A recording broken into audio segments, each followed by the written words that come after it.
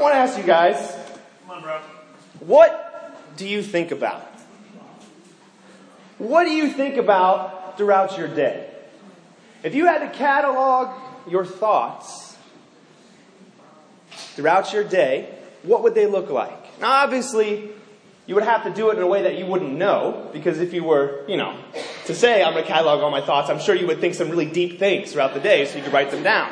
So it wouldn't be so surfacey, probably what you normally think about every day. But what do you think about from the moment you wake up? Perhaps as you get ready, as you go out for your day, as you're in your office, as you're interacting with your friends and your family, your coworkers, when you come home, what kind of thoughts go through your head all day?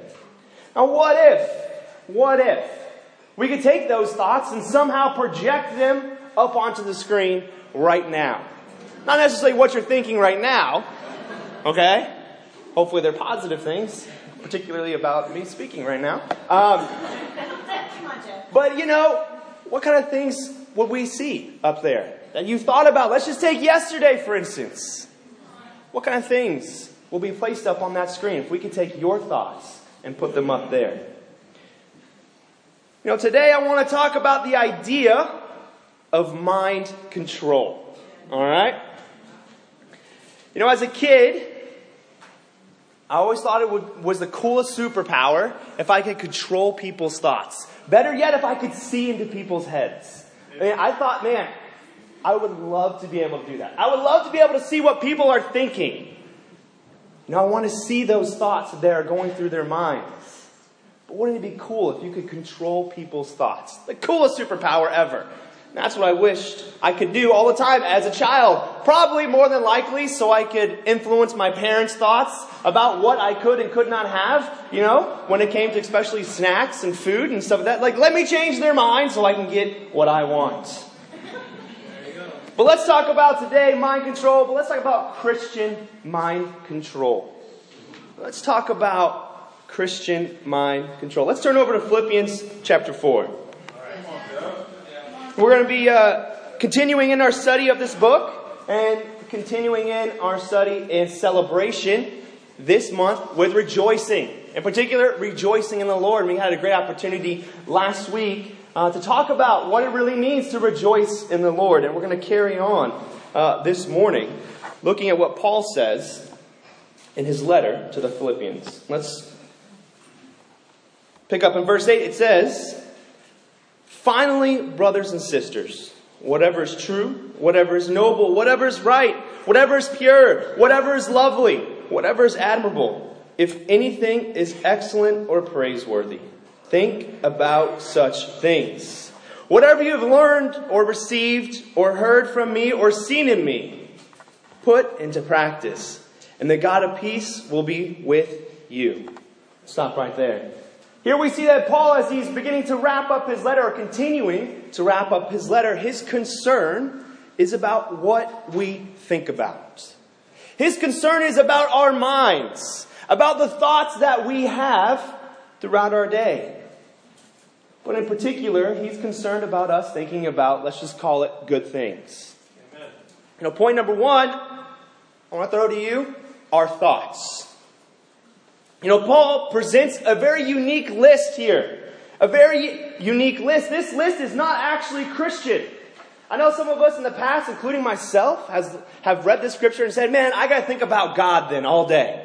That's not what this passage says. What he's giving is a list of Greek virtues, mixed in with a few Jewish Old Testament kind of virtues as well. But he's a very unique list, and what he's doing is that he's playing off of their culture. He's saying, hey, as you go about your day, as you walk around, as you go and do the things that you do, I want you to try to find the good things out there in your culture. He's playing on what they know, on what they see and what they experience every day. But he says, hey, I don't want you just to go out there and find the good things. You got to look through the eyes of the gospel. You got to be able to look to see those things that are good, but good in God's eyes. You got to be able to take your culture, your world, and filter it through the lens of the gospel. To see it as if Jesus were seeing it. And not everything, right? Because everything that we look around in the world today is the same as it was for them, is not good. Is not righteous. He says, that's why he puts in there, you got to find whatever is. And he gives this tweaked list of Greek virtues. He starts off with, find whatever is true. Not whatever is true in your eyes, but true as in what is true in the eyes of the gospel. Right. In the eyes of Jesus. Whatever is noble, whatever is worthy of respect, not because everybody else lifts it up, but because Jesus himself would lift it up. He says, find whatever is right. Not right in your own eyes, but right in the eyes of God. Whatever is pure, that is not tainted by the evil in the world around us, but is held up to God's standards. The last two he gives here lovely. It is a wide-reaching definition here. And what he says is, when you go out there in the world, I want you to look at whatever people consider lovely. Whatever they consider to be lovable, if you will. This could be a symphony. This could be something that somebody does to help the poor, to help somebody else out. He says, look for these things. Whatever is admirable, very similar. Whatever people would say, wow, that's a great thing that person did to help out somebody else who was in need.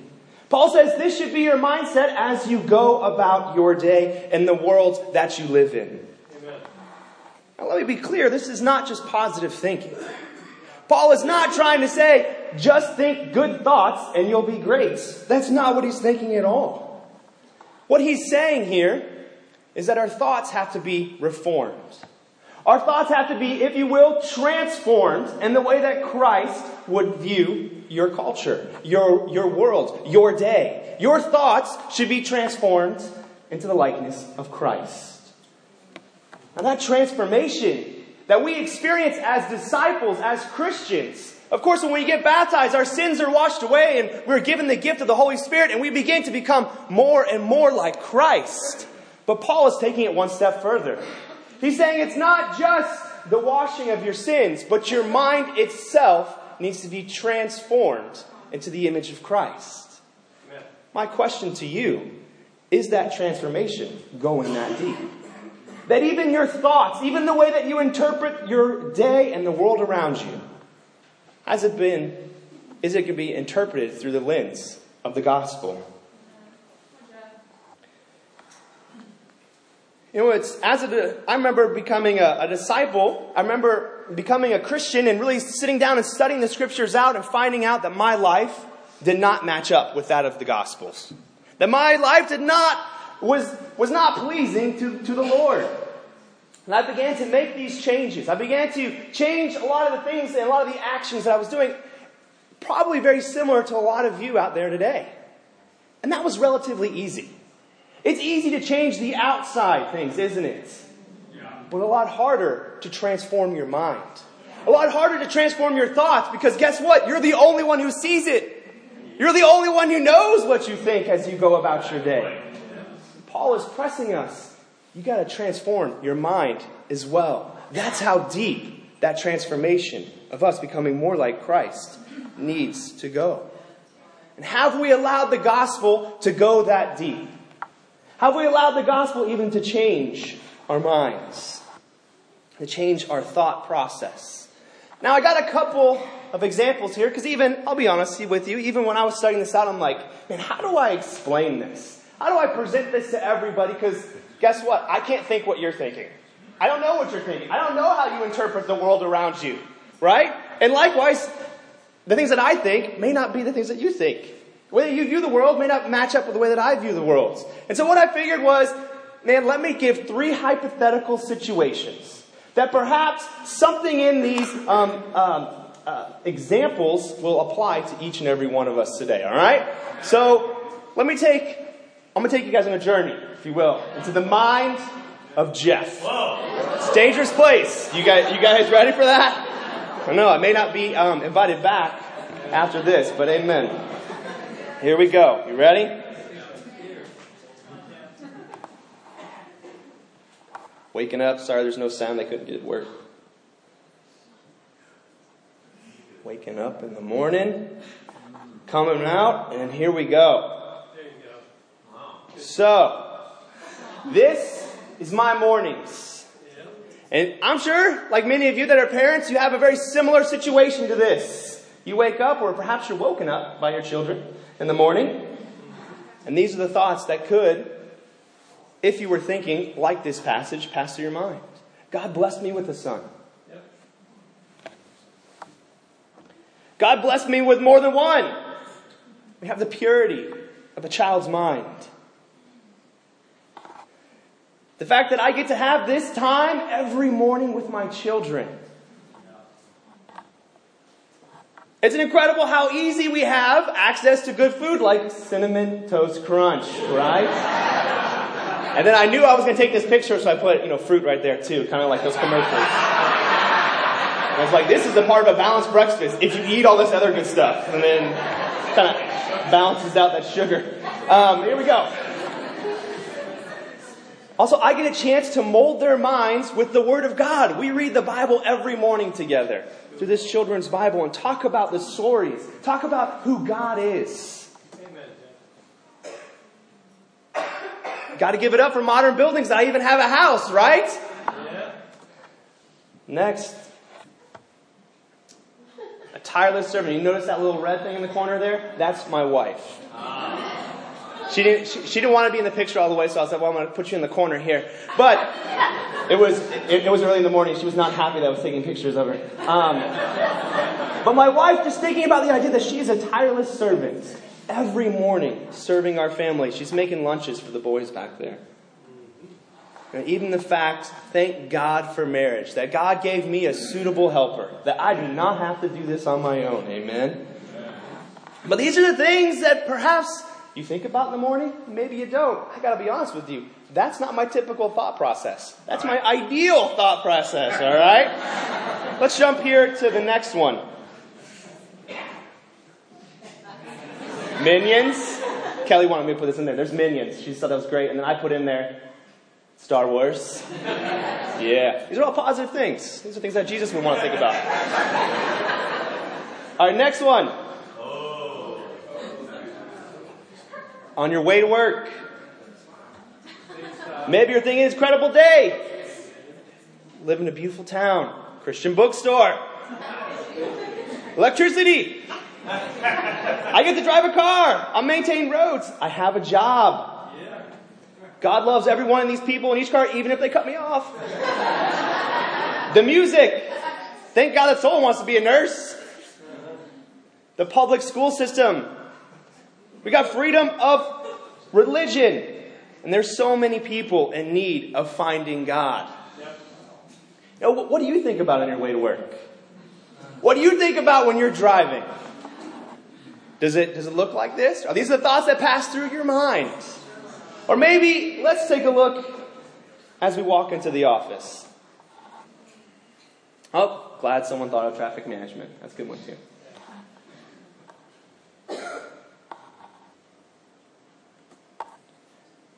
Another day of work. Love that someone cared enough to decorate. She greets everyone with a smile every day. I have a job. This guy, he always looked out for me ever since I started. Works hard to provide for his family. Never heard any complaint. Single parent. Grateful for the sales tip. Always here first, last to leave. Thanks for all those in the cubicles working hard with no view. And my desk and my job. Nice desk. This is not actually my office. My office, my walk is from the kitchen you saw around the corner. This is actually my dad's office. I got to go there and shoot this video, and those people did not know. Maybe they did, but that's why their faces weren't in there. But anyways, are these the things that you think about when you walk into your job? What kind of thoughts are you thinking about? Are you thinking about how busy your day is, how stressed out you are, how everybody else annoys you?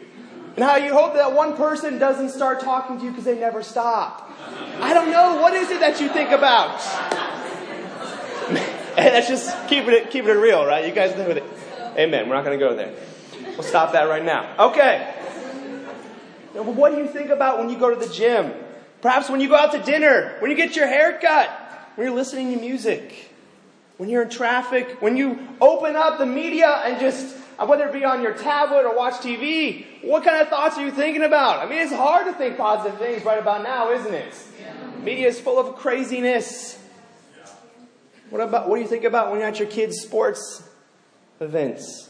What about out for a walk at the beach? You name it. What do you see when you interact with your coworker? What kind of things do you think about? Perhaps when you see someone helping out the homeless or a hurricane victim. What kind of things do you think about? What is your thought process? Imagine if this was the way that you thought. That's not the way I think, right? We already discussed that. But imagine if you thought like this. What would your day look like? Yeah. I guarantee you'd be a lot happier. That's right. That's right, amen. Verse 4 would be a lot easier, right? Rejoice in the Lord. How many times? Always. Rejoice in the Lord. You would be able to rejoice a lot more, wouldn't you? If you were thinking all these thoughts.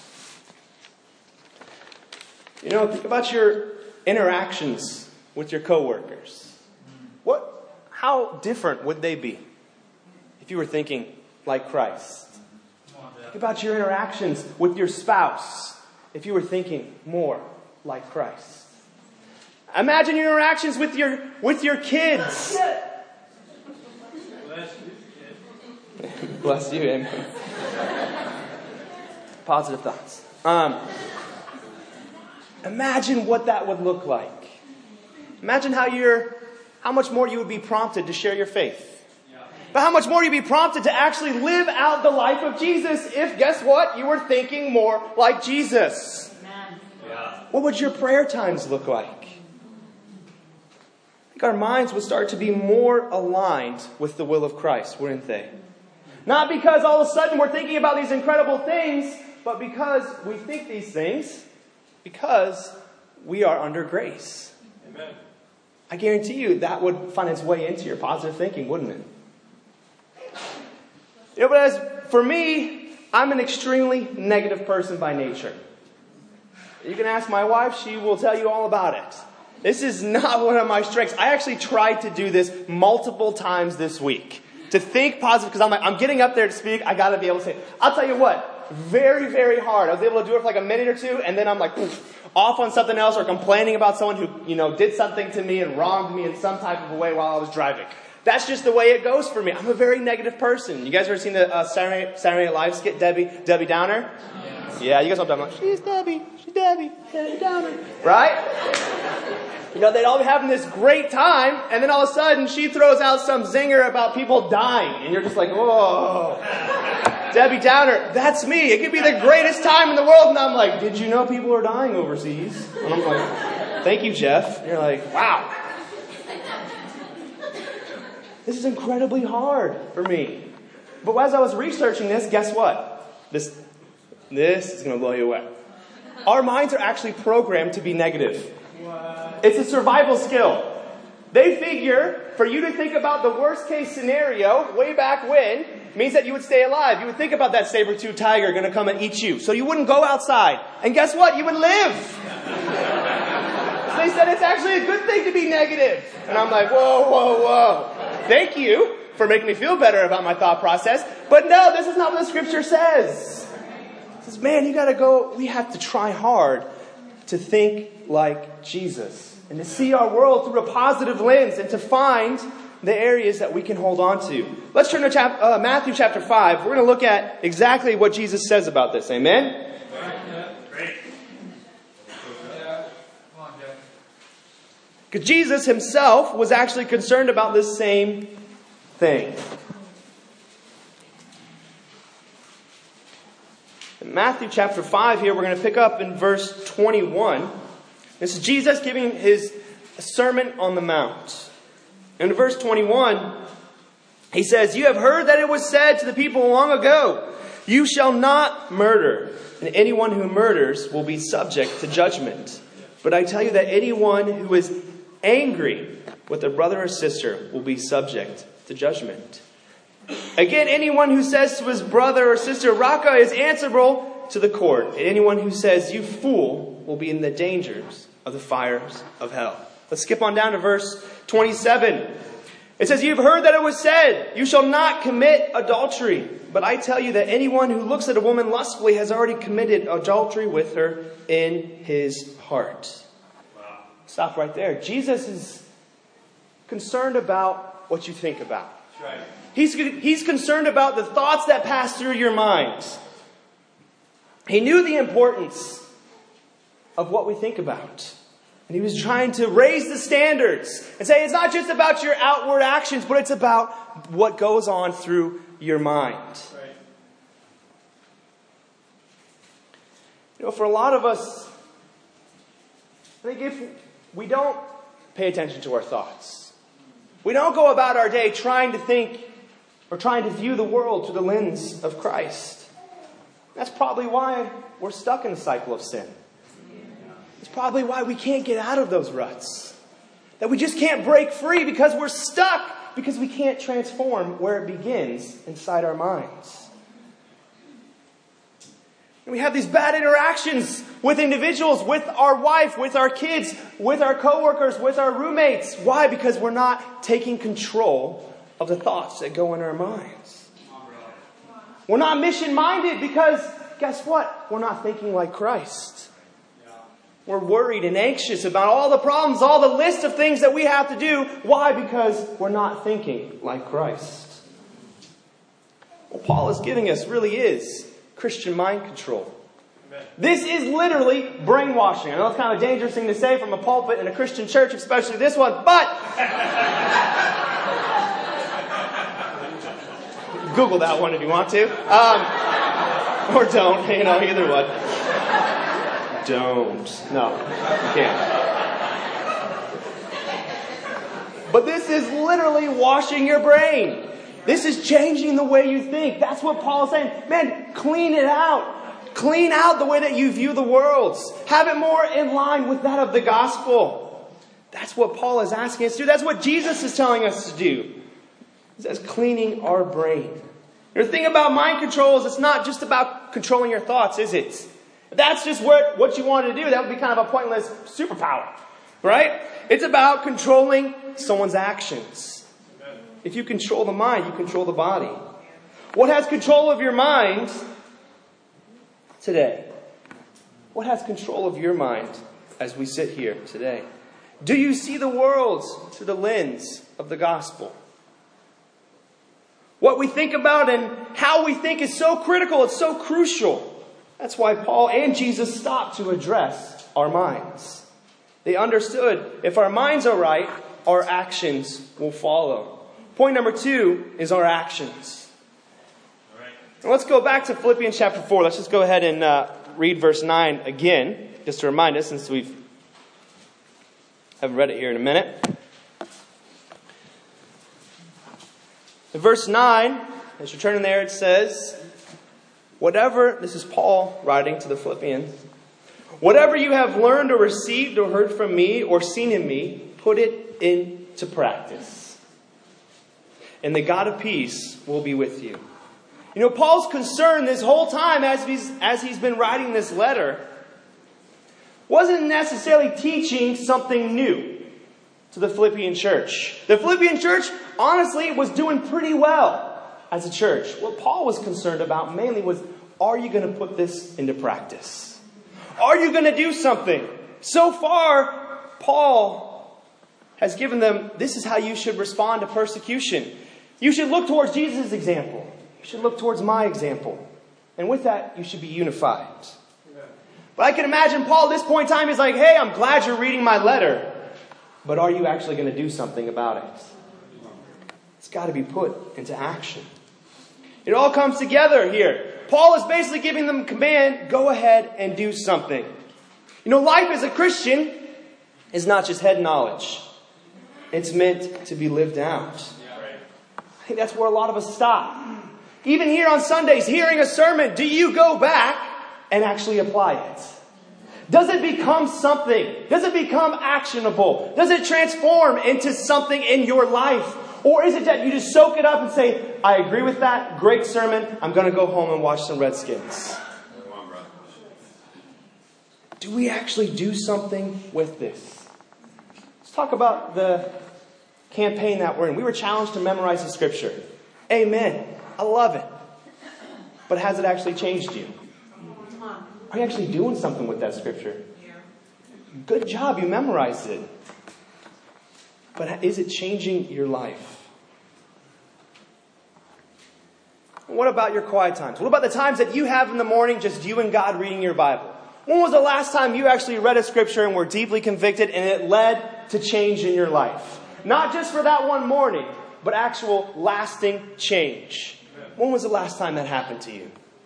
When was the last time the Word soaked in and just convicted you and it led to action? That's exactly what Paul is saying here. Go ahead and do something with this letter. Don't just let it be something you feel good about and say, wow, that was really convicting, and walk out the door and let it just fall behind you. But Paul, in a classic style of Paul, takes it one step further. He says, not only are you supposed to do this, but I want you to imitate my life. He puts himself up there and says, hey, do as I do. You watched me.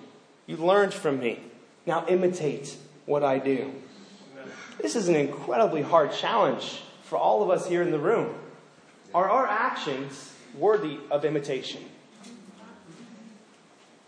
Are you able to say with a clear and good conscience to anybody else in this room, watch me as I follow Christ and imitate?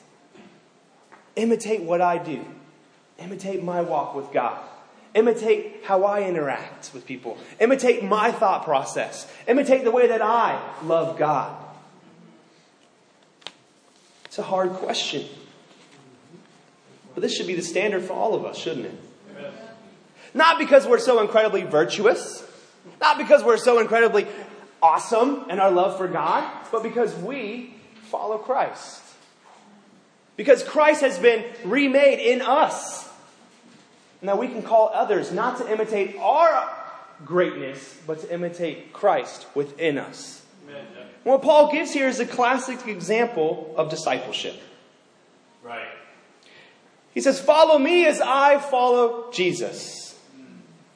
Others should see Jesus in you. If you were to ask your close group of friends, give a little poll and ask them, do you see Jesus in my life? What would they say? Would they be able to recognize Jesus himself in your life this morning? I think there are areas in our life that we don't want people to imitate.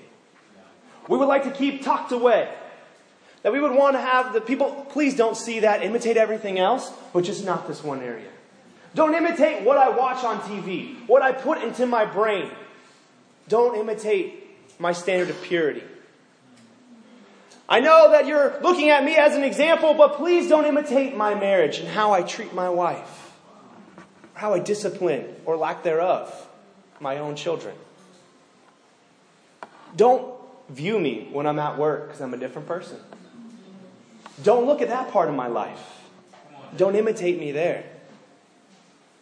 Can we say, imitate me as I imitate Christ? Can we say these same words that Paul uses here? You know, for me, this has been, I always got to take, maybe this is something that all of us should do, is kind of inventory of where we stand. Right? How is my life stacking up to that of Jesus? And recently I've been looking at it and I've been really convicted that when it comes to sharing the gospel, when it comes to sharing my faith, I've been feeling like, man, I don't know if I can call people to imitate the same. I don't know if I can call them to follow me when it comes to sharing my faith. I don't know if I would want the teens to follow me. I don't know if I would want others to follow me in the way that I do this. Do I do it? Yeah, I do it. But is it to the level that I see Jesus? No. Is it every day? No. Can I make the excuse that sometimes I actually don't interact with different people? Yeah. But do I go out of my way? No. This is an area of my life that I've had to look at and take inventory and say, can I call people to imitate me as I imitate Christ? The past couple weeks, I've been trying to go after this, and it's hard, and perhaps this goes back even to my own thought process, because I'm so busy thinking about everything else that I'm not viewing the world through the lens of Christ, and it's not transformed into action as I go about my day. It's not in my mind that I need to think more like Christ, and therefore reach out to those that are around me. This has been an area that I've been trying to go after. Don't get me wrong. I'm not telling you this is an area that I'm at and I'm staying there. Please, that's not what I'm saying. I think we got to look at our lives and be able to figure out, are we worthy of imitation? Amen. We got to take a hard look at who we are. And can we call others to imitate us as we imitate Christ? Paul draws attention to our thoughts and our actions. Both need to follow Christ. It's got to be a complete package. So my challenge for us this week is to pick one part of your day. Because I think if I were to say, hey, think positive thoughts, think like Jesus all day, I would be overwhelmed. All right? I think all of us would be overwhelmed. Like, okay, Jeff, I'm going to go for it. I'm going to go for it really, really hard on Monday. And then Monday passes, you're like, that was really hard, I'm moving on. But what if you just pick one spot in your life? Maybe it's on your way to work. Maybe it's as you wake up in the morning. Maybe it's when you are walking into your office. Maybe it's after work as you come home. Pick one area in your life for you to focus on whatever is true, noble, right, pure, lovely, and admirable. Just focus on that. Just one area. And then let that lead to action. Don't let it just become just something that happens inside your mind, but let it actually control you and move you to action. Our thoughts and action, when those two are in line with Jesus, you know what ends up happening? It says right here, the peace of God, the God of peace will be with you. It's very similar to verse 7, where it talks about, and the peace of God will guard your heart. It's going to protect you from the craziness of life. You're not going to get sucked in to all the negativity around you. Amen. We all want a life of peace, don't we? Happiness to me is overrated. Comes and goes. But peace, I can hold on to that. Not just any peace, but the God of peace. Amen? But it starts with mind control. It starts with us controlling our thoughts and having and transforming it and forcing it to be more like Jesus. And to see God in everything. And to live a life worthy of imitation. To have our thoughts actually lead to action. And the God of peace will be with you. So let our minds be controlled by the Gospels. And let our actions be worthy of imitation, church. Amen. Thank you.